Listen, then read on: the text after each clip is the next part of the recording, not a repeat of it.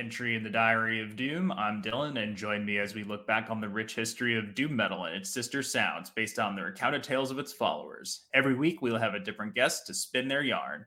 You can visit the website at diaryofdoom.com, follow us on Instagram, like us on Facebook, follow the podcast on diaryofdoom.podbean.com, and subscribe and listen on Apple Podcasts and Spotify and wherever else you might get podcasts from. And if you have a question or whatever, you can fire off an email to diaryofdoom1968@gmail.com.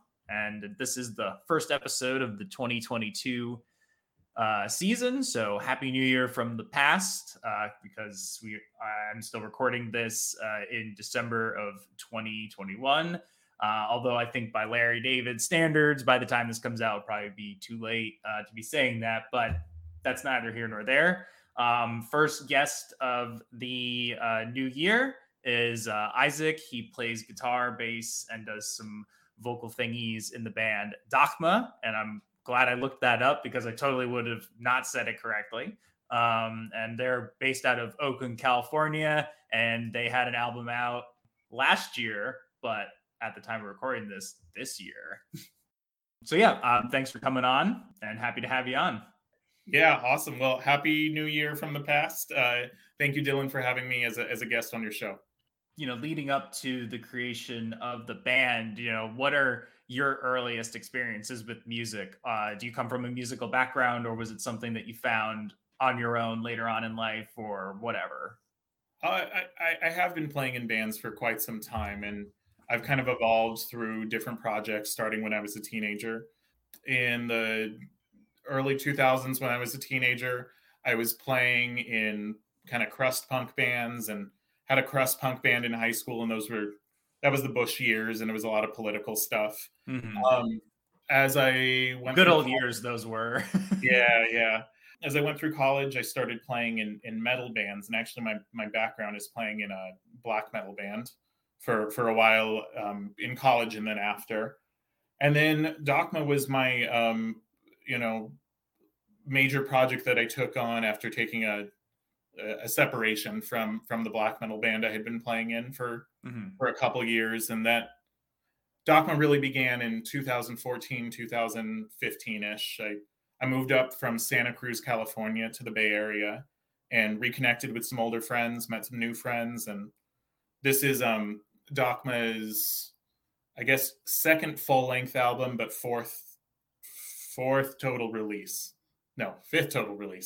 So there's a couple albums behind us, and we've been playing since 2015, and I think our first EP demo came out in 2016. Do you have like a specific album that you would pinpoint for sort of changing the direction of like how you would, view heavy music versus like sort of like, looking at it as more than just like, oh, this is just like heavy metal, and kind of like get a little more think about it? An album that's been influential. Yeah. To me. Yeah, I mean, there's several pivotal albums and experiences I had in my own past that really influenced my art and kind of how I wanted to go about making art of my own. I think the earliest metal band I got into, because my background was like punk rock stuff, was At the Gates, and just hearing Slaughter of the Soul for the first time. Really, I was interested in the textures of the guitars kind of layering together and how they just created something really, really beautiful. Black metal kind of began for me seeing Wolves in the Throne Room way back when. It was like 2006. I saw them forest at like 3 a.m. in the Santa Cruz Mountains. That's fucking dope. Yeah, and everyone was tripping on mushroom meat, and there was like a deer carcass hanging over them. Talk, and that immersiveness of that experience really was another transformative moment for me. Also, they were the first band I think I encountered that really did in metal long songs. Right. Which Dogma obviously has long songs as well. Other artists that, another show that I saw that was just monumentally transformative to me was Cult of Luna several years ago. I saw them play with Sub Rosa, another band that's been a huge influence on Dogma. That was 2015. That was around the start of Dogma. So I think those past experiences and, that show in particular those were albums and artists that really kind of helped me hone in on the initial sound I wanted to do, and then that's continuously evolved. Yeah, I've seen all. Well, I haven't seen Sub Rosa because they were no longer. I believe they were no longer active by the time I knew who they were. But I've seen the other three bands. I actually saw At the Gates and Wolves in the Throne Room on the same bill. It was pretty rad. It was not as cool as a Forest though. You can color me very jealous of. Yeah, it was a really cool one. I actually did see At the Gates way later. It was in South Korea with like 70 people were there, and we all went drinking soju and Seoul afterwards. It was a pretty cool experience. That's pretty amazing. That was a band, given that was a band I really liked when I was younger. I was teaching there in my 20s. Wow, that's fucking crazy. That's so cool. Yeah, I saw Cult of Luna just before everything shut down in 2020. Yeah, me too. Actually, I think it was with listening tour. Yeah, with Emma Ruth Rundle and blanking on their name. Why am I blanking on their name? I think it was Intronaut. Were they on the same? Intronaut. They were the one played here. Yeah, you're right. That was the last show I got to end at a venue called Slim's that no longer exists. A really historic one in San Francisco. Didn't know going into it that was going to be the last show at this venue and last show for a while.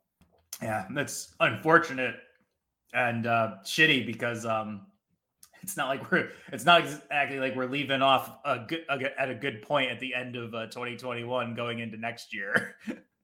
Not exactly. But did you have like a record or anything that you ever like listened to and just were like, oh man, that just like split my brain in two? Somewhere along the highway, that one in particular by Cult of Luna, that split my brain in two. That was something that really, really influenced me. And then there's so many more things I think I've, got to give credit to that have influenced my art.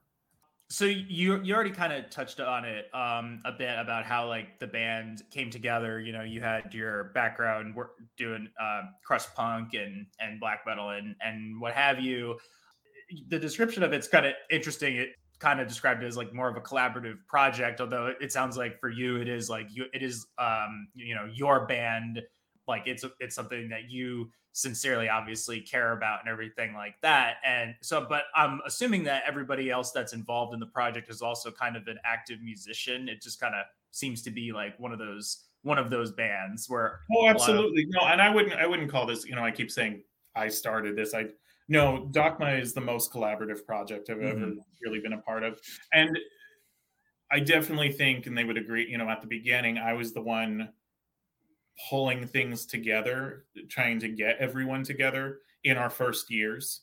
And I was the initial songwriter back then, but over the years, what's developed is, a really collaborative songwriting process. I might still come to the band with skeletons of songs, ideas, but it's a much more organic process than our first records, which was very much my ideas. And then, I'm kind of giving them prompts about what I would like them to do over certain parts. Unmarked Boxes was not written as much that way, and neither was our last one for that matter. A lot of, here's my initial skeleton idea, but then we just years at a time, kind of flesh out the ideas together, and really the other members bring quite a bit of themselves to the writing process. Like what other kinds of bands are they involved in? Or just curious. If they are involved in any other projects. The only two members who play in another project outside of Dogma is myself and Forrest, the other guitarist. We're 2 years ago we joined another pre-existing post-metal band named Mountaineer, and we were part of Mountaineer's. We co-wrote Mountaineer's last release and a forthcoming release. Oh, very cool. So yeah, that's another project that Forrest and I are part of, and that's been a really, actually, meeting those musicians really did have a huge influence on my writing as well. Clayton Bartholomew, who is kind of the founder of Mountaineer, and he played in quite a few bands. He really helped me with learning editing skills, and really helped me kind of get new, fresh ideas for Dogma material. So I got to give that experience a lot of credit as well. I can imagine it's kind of like, you're sort of like understanding how to like kind of steer your own ship without the other captain kind of overstepping his boundaries and whatnot. It's sort of like a positive learning experience for you to see like how somebody else might do it or something like that. And it makes you grow as a musician person kind of thing like that. Is it sort of the relationship you would say you had? Yeah, I definitely feel like that experience has helped me and Forrest, grow as a musician. I wouldn't say it's anything been the process of like neither in Doc nor in that other band Mountaineer Mm-hmm. fighting for control of Oh yeah, yeah, yeah. Not to it's been suggest really that. cool in both bands to see how collaborative the writing has really become. Mm-hmm. That I'll bring in less and less than I used to, which were full-fledged songs, and now it's riff ideas and arrangement ideas. But we ended up writing a lot of this together. Obviously, like you fit, well within that category of post metal. Maybe not as like thick and sinewy as some of them, and not as like aggressive as a band like maybe like ISIS or something like that. Certainly embodies that meditative state that we get from like a doom metal band or a drone metal band. So it does have those heavy elements, but also this very like massive soaring beauty that you would get Yeah. from like shoegaze or post Mhm. rock or something like that. And you already kind of talked about how it's changed since you started recording, and I would imagine you feel more comfortable taking more risks with your sound. Like for example, on this album, I noticed that it had a horn section of at least one thing on it. I think There's no horn. it's There's, not. there's Damn. no horn. And Interesting. it's really funny. Everyone, this has been a joke within our band forever. Jessica plays an electric violin, a 5-string electric violin Oh. through a orange Thunderverb 200. She's got a whole stack rigged up to it. And the number of times we've seen people think they got like a horn or a saxophone, we always give her crap for it. But it's all probably what you're perceiving as horn is violin. The new additions to us were we added a bit of piano to this album and some percussive ideas. I think the biggest thing with the recording difference for this album versus the last Dogma albums, we recorded all of the last Dogma albums with Greg Wilkinson, who is a sound engineer at Earhammer Studios in Oakland, California. After working with Mountaineer, I met a recording engineer, Ben Hirschfield of New Tone Studios. And what I really like about Ben, and I gave him producer credit on this record, which he fully deserves, is he's just so down to try everything and anything. I mean, we've added to these albums like Carjack as percussion. I mean, we've added all sorts of weird bits and bobs, xylophone kids toys that he had laying around, and he's always interested in doing that kind of thing to enhance the music. He always says more is more, and that's something that is very evident on this album.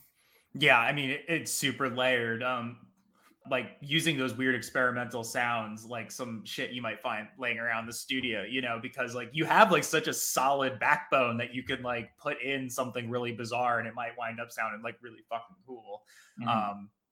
Like as you said. So like it's what I think is pretty cool about fucking post metal is that you can be like pretty like recognizable with this like really weird tinge to it, or you can just be like really fucking out there. I think we are a band that enjoys experimenting with our own sound, with instrumentation, and I've been using this label post metal. It's just become comfortable because that's what we keep showing up in. But I don't think we're a band that's ever really concerned ourselves with what genre do we fit into. It's more like these are the artistic ideas we had and we put forth. Yeah, I mean, is that something that like maybe when you were in like in your crust punk phase or black metal phase, it was kind of like you had those were like the labels, that was like the kind of music that you performed in, and like is that something that you've like kind of not worried about labels and like what you kind of do and whatnot, because it's kind of restricting at the end of the day? Increasingly I don't. I've had interviewers ask me recently, Oh, did you move up to Oakland with the intention of starting a post-metal band? And how did you decide that this was going to be your sound? And I've kind of looked at that question and been like, I didn't decide on anything. It just kind of naturally Yeah. happened. And, this is what I was listening to, and these are the sounds that influenced me. And, you mentioned post-rock. On top of all the punk rock stuff and the heavy metal stuff when I was younger, I mean, just listening endlessly, starting at like 14 to Godspeed You Black Emperor, has obviously influenced the way I view composition and writing. And, this is just kind of what occurred. Much more so than, past projects when I was much younger, where it's like, okay, we're going to be a punk band. Okay, we're going to be a black metal band. This was, we're going to create some art and it's going to fit where it's going to fit, and people are going to call it whatever they're going to call it. Yeah, I mean, it's just like why I always giggle about when there's bands that pop up as like, doom metal or like, like Old Man Gloom, and it's like, that's not a fucking doom metal band. Like, I don't even know what they are. They're, and it doesn't really matter either. I'll admit to feeling a little eerie. Even my black metal band was outside of, whatever dark throny kinds of traditional black metal things. And I remember I was once at a party and a guy who I didn't know at all came up to me. He's like, I checked out your band, man. It's really great. It's got this like post gloom second generation atmospheric ambient black metal thing going on. And I was looking at him like, okay, like that's a lot of words that I never considered for myself, but you do you. How am I going to say this as an abbreviation? Like, yeah, I'm like, wait, yeah, what's the anagram for that? Yeah, I don't know. I'm like that. It's like it's just like part of metal where it's like, it's a joke, but also like so serious about it. Yeah. I'm like, I don't know. Unless you are explicitly being like, I'm doing this and I can't really argue with you. Yeah, I think it's better to have that sort of like that looseness to it, because it also doesn't put you in a corner. You can kind of afford to take a chance and do something. The music also has a very like cinematic feel to it. Kind of like reminds me, like I was like kind of thinking like, man, if they made like one of those insanely well shot modern documentaries like Planet Earth, but it was about like 2020 to 2022, maybe Dakma can be the composer for it. Do you take any cinematic influences? Thank you for that compliment. I mean, that's definitely increasing the direction. And, we have a little bit of unreleased material we're kind of sorting out, and I think leaning even harder in that direction you just said, where it's kind of like film soundtrack is a little bit coming to mind. Yeah, I think maybe part of the reason it feels that way is, we really tried to, they're not separate tracks on this album. It's one continuous kind of story, loose story. And so I feel, since that's kind of my style of writing, of the, to tell a story with a song from start to finish, or to tell a story really through a whole album from start to finish, rather than have these disparate songs that are just kind of assembled and thrown together on a record. I definitely would love to be included in something like that in the future. If anyone hits us up and it's a project that we feel it could be a cool match with, we would feel pretty excited to go in that direction. Trent Reznor, if you need to take like a breather from all your crazy scoring work, you should pass it along to them. Yeah, well, that would be a dream for, I think, all of us. And we have some tracks we were like, this would be really cool if we could get someone interested somewhere. We'll see. I appreciate particularly the compliment that it's fitting for, 2020, 2021. I think the timing of the release is, I don't know, it's music that fits with the times, even if we wrote it earlier than that. Yeah, I mean, it's not like the most pressing music I've ever heard of, and it's based in part on some poetry. Could you kind of go into a little more detail of that? Because I would probably just do a bad job explaining what it was. Will. So actually, in my personal life, I have a background in philosophy, and I'm a high school philosophy teacher of all things. I teach them music as well. All our earlier works, The Head Which Becomes the Skull, Ruins Upon Ruins, it's a lot of philosophy stuff going on in those records. And this album, Unmarked Boxes, is really different in that there's not really this allusion to the history of European continental philosophy going on in it. I came up with the idea to do this album, Unmarked Boxes, in 2016.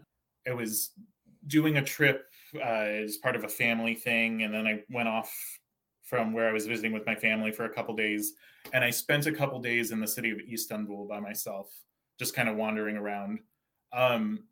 That's where the album cover comes from. I shot that through a window ledge in the Hagia Sophia of the Blue Mosque, and I was walking around the city and kind of going through some shit. Really, I mean, I was, on the one hand, I was in this city that was just magically beautiful. I've traveled a lot, but I'm not really a city person. And Istanbul was really an exception to that. It was just so magical feeling. And yet I was really in a dark place in my own life. I was really struggling back home, and things weren't going well in my own life. And I came across that poem, Unmarked Boxes. And, you know, it was kind of percolating in my head. Something that happens, and I've told this story, and it influenced the first track on the album, The Clouds Parted. On my second day in Istanbul, which is actually my 26th birthday, I pretty narrowly missed a suicide bombing that I witnessed outside the Blue Mosque. And it was Wow. a racist attack. And so after fleeing for safety and, you know, basically trying to evade all the tourist parts of the town for as best as I could to get back to my hotel room and bunker down, I ended up writing the lyrics to The Clouds Parted in that hotel room hours basically after that attack. And, you know, it was interesting to revisit those feelings when I did the recording, because that was 2016 and we recorded in 2020. But I did really put myself back in that place that's, you know, a little bit difficult to talk about. And it was my idea to scream those words. And I hadn't done any screaming since I was a teenager in my punk band. And so, you know, in the last lyrics of The Clouds Parted, I'm doing harsh vocals. I mean, it's something other musicians do all the time, but it was kind of new for me. And so, you know, that's the connection to this poem. I ended up writing the rest of the album kind of on the journey, pulling myself out of the dark hole that I was in, and, you know, bringing these ideas to Dogma, and then the riffs, the musicality of it just kind of unfolded as a joint effort together.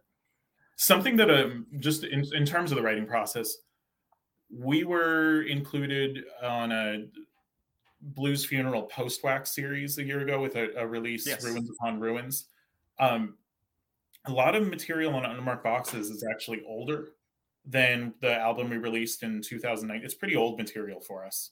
We spent about 4 or 5 years working on it. We really just knew this stuff was something kind of special, and we really wanted to get our musicianship to the level it really needed to be before attempting to record our second full length. So we actually ended up writing the stuff on Ruins Upon Ruins after kind of fleshing out the initial ideas for this album. And then, you know, we kind of just developed it over years together. But that's the origin of the poem, and, you know, that experience that kind of created at least the first track. Wow. I mean, that is some heavy shit there, you know. Yeah. And it's interesting how, while that happened, you know, some years ago, like now that the album is, like, you know, kind of coming out at this time, and it's like, you know, it's like this weird way of like revisiting pain, but I'm sure for you it's kind of also like a cathartic thing, you know, because it's your way of sort of processing like what happened, you know, like, yeah, you've gotten over the initial shock of it, but like, I don't know, I doubt you're not going to ever forget that anytime soon. No. And it has been interesting to kind of revisit this material and see how the context of the world today really connects with some of the material that I was writing before, when I was kind of coming up with ideas for, you know, the shoot for our Heareth music video, which was the second major track on the album. Something that was really affecting me that I kept thinking about was I grew up in Santa Cruz, California, and among all the various apocalyptic disasters of the last year, there were just wildfires that just took out huge sections of California, including down there. And I was kind of walking through one of my previous favorite hiking trails and just seeing kind of the destruction, and that the theme of that song Heareth is about longing for a time and a place you can't return to anymore. And so, I was really connecting with that, and that's kind of how the themes of the video kind of played out.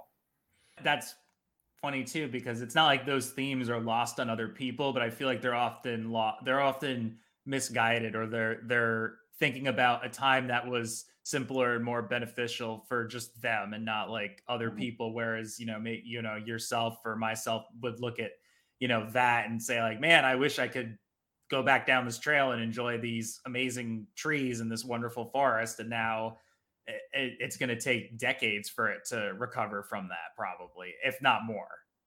Well, I'm glad to have written something that I do feel like other people, if they find it, they might connect with it. Given I think a lot of people have gone through a lot of these feelings and these experiences, especially in the last 2 years. Especially when it's hard to not, actually go out and like see it. For me, it's, you can't just like, there might be a problem in California if it was a regular time, and, be like, oh, go to California, just don't go here. It's because it's on fire. It's like, no, it's on fire, and we can't do anything about it because people can't go anywhere, so it's just, it's fucking madness. Well, as you mentioned, though, it's not meant, the whole album arc is not meant to be the most depressing thing, right? Of course. Kind of the story of just the opposite. It's, starting in its darkest place and trying to work through it, to process it, and then kind of break through it. I mean, I think spoke to somebody else recently, and they said that, you kind of have to get through, this, you do have to like deal with a little bit of pain, but at the end of the day, it probably will be better at the end. I mean, right now it's like we're definitely still in the pain phase, so hopefully we can get out of that soon. I'm cautiously hopeful. I would agree. And at least that's the arc I wanted to arrive at in the end of the album, and we try to end on something triumphant, resolving, maybe a catharsis. Talking about Blues Funeral and their Post-Wax series, which is like a really, like, it's a pretty ambitious project, but it's pretty fucking cool. Like, it's this vinyl subscription and it's all exclusive releases. Like, how did you get involved with that? We first encountered Jad when we had already self-released our first album, and we were just trying to get it up on Spotify. And at the time, I think he was involved in Cats on Amps, and they had some like distro promotion service where, on top of putting up on Spotify for, I don't know, $100, they'll also put you on a rotating playlist with some of their artists. And, we sent it in. We were like, yeah, sure, let's do that. And I think Jed was working pretty closely, and still, I don't know to what extent he's still working with them, but Magnetic Eye Records was part of that as well. He took an interest in it, and he really sought us out afterwards. And, we kind of developed a friendship that, correspondence that turned into a proposition of his initial idea of starting this label, Blues Funeral, with that Post-Wax idea that had come to him. That was, he really loved really cool vinyl and had this vision. And, I'm really drawn to people that have a vision for something bigger and more experimental than, the normal. And his whole thing was, we'll take unknown nobody artists like you and put them up against, Elder and Spotlights and all that. I got my Spotlight shirt. We'll hope that their success will highlight some artists that I think are cool too. And we're really grateful for him for including us in that. It was a fun project. I'm proud of that release too. And I was so stoked on it. I met my fiance, sending her a dumb message on OkCupid about like, oh, you like Elder? I like Elder too. And then 6 months later, I'm releasing alongside Elder with my band. And, that was really cool. Yeah. So we were involved in that. And then we just kind of kept in touch afterwards. And we sent him unmarked boxes, wondering if he was interested in supporting us. And, he's like, you guys can't write normal length songs. What's wrong with it? Like, your songs are always 13 minutes, and this is going to have to this is going to have to be printed on a vinyl that's 3 sides. And we're like, I know it's a big ask, but he heard the material, he liked it enough, and he had this idea, that another grand idea, that he was going to join up with a label in Sweden, Majestic Mountain Records, and do this co-release. And he came through for us, and we're really grateful. I feel they've done a tremendous job in promoting the record, and obviously getting to people like Claire, who are getting to people like you. So we're really grateful that we've encountered him and gotten to work with him. Yeah, I mean, they have built up quite a roster, over the years. Yeah. I've spoken to quite a number of these bands, and they're very cool. Local band, just spoke with them towards the end of the year last year. Somnuri, they're great. Yeah, it's really cool. He's got good taste, and I'm happy to be included in that.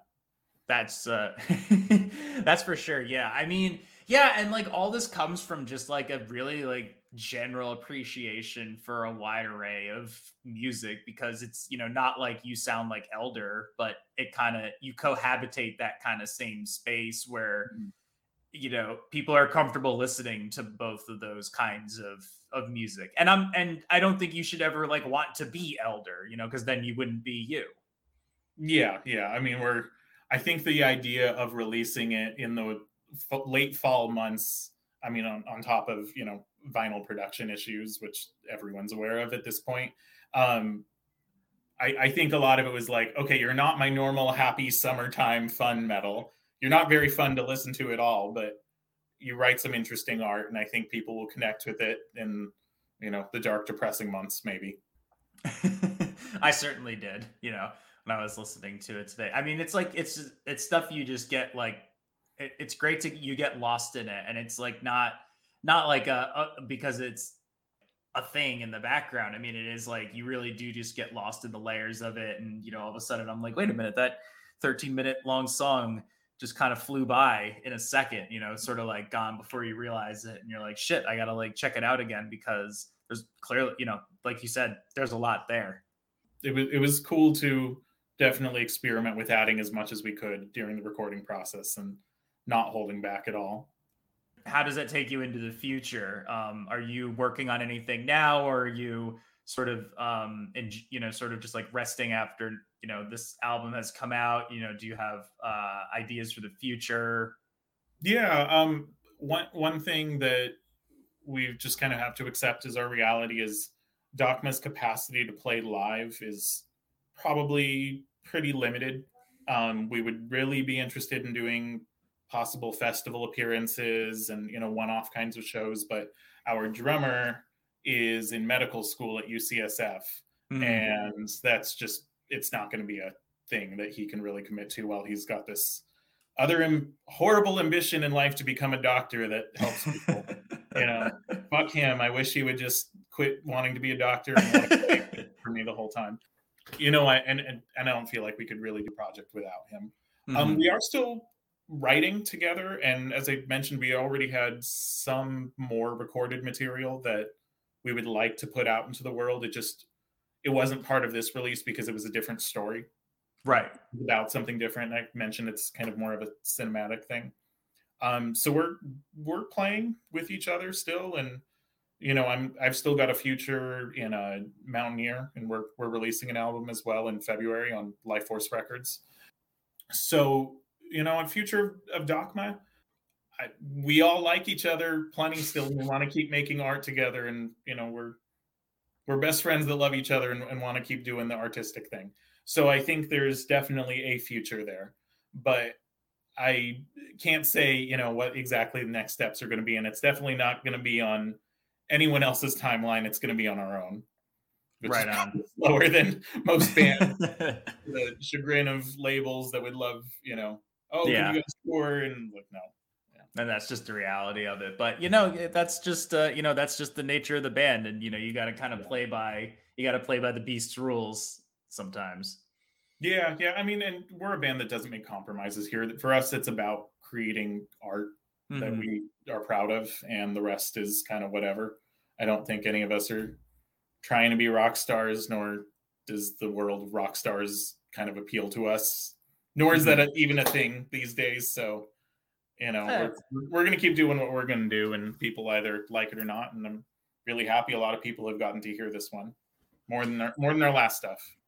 What have you been listening to lately? I mean, was there anything from this year 2021 that you thought was like absolutely stellar, or like was there something that maybe people missed? I don't think I have anything cool and esoteric to tell people that they might have not found on their own, because the one that comes to mind is, we were talking about the last show we saw before COVID started. Holy hell, that Emma Ruth Rundle album. Yeah. What a flex. I mean, I just the opposite. I mean, I think that's why it appeals to me, is it's the opposite of our music. We have all the reverb and all the layers, and that's just as bare bones as it comes, and it just as real as it comes. So that one is probably my top pick of the year for that reason.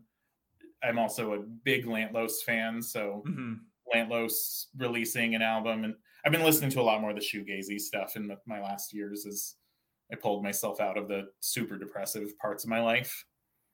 Yeah, I mean, Lantlos, Emma Ruth Rundle, those are the ones that came up on my Spotify. You spent too much time listening to this year.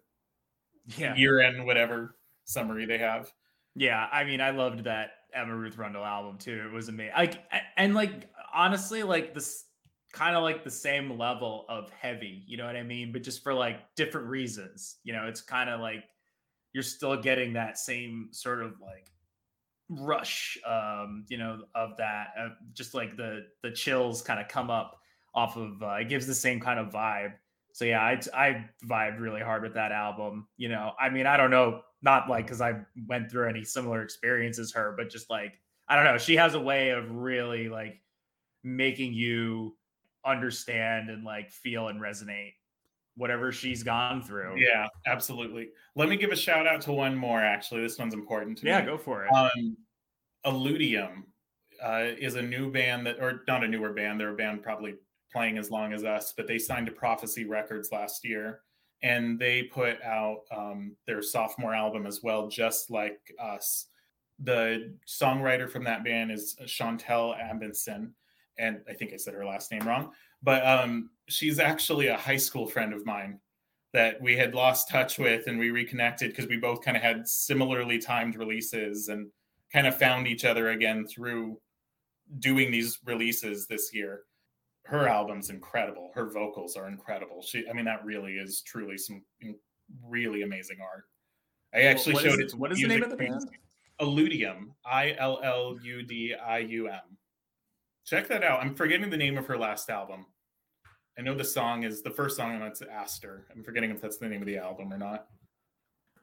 Was it Septum? Was their first album? Septum was their first. What's the one that just came out October 2020? Ash of the Womb.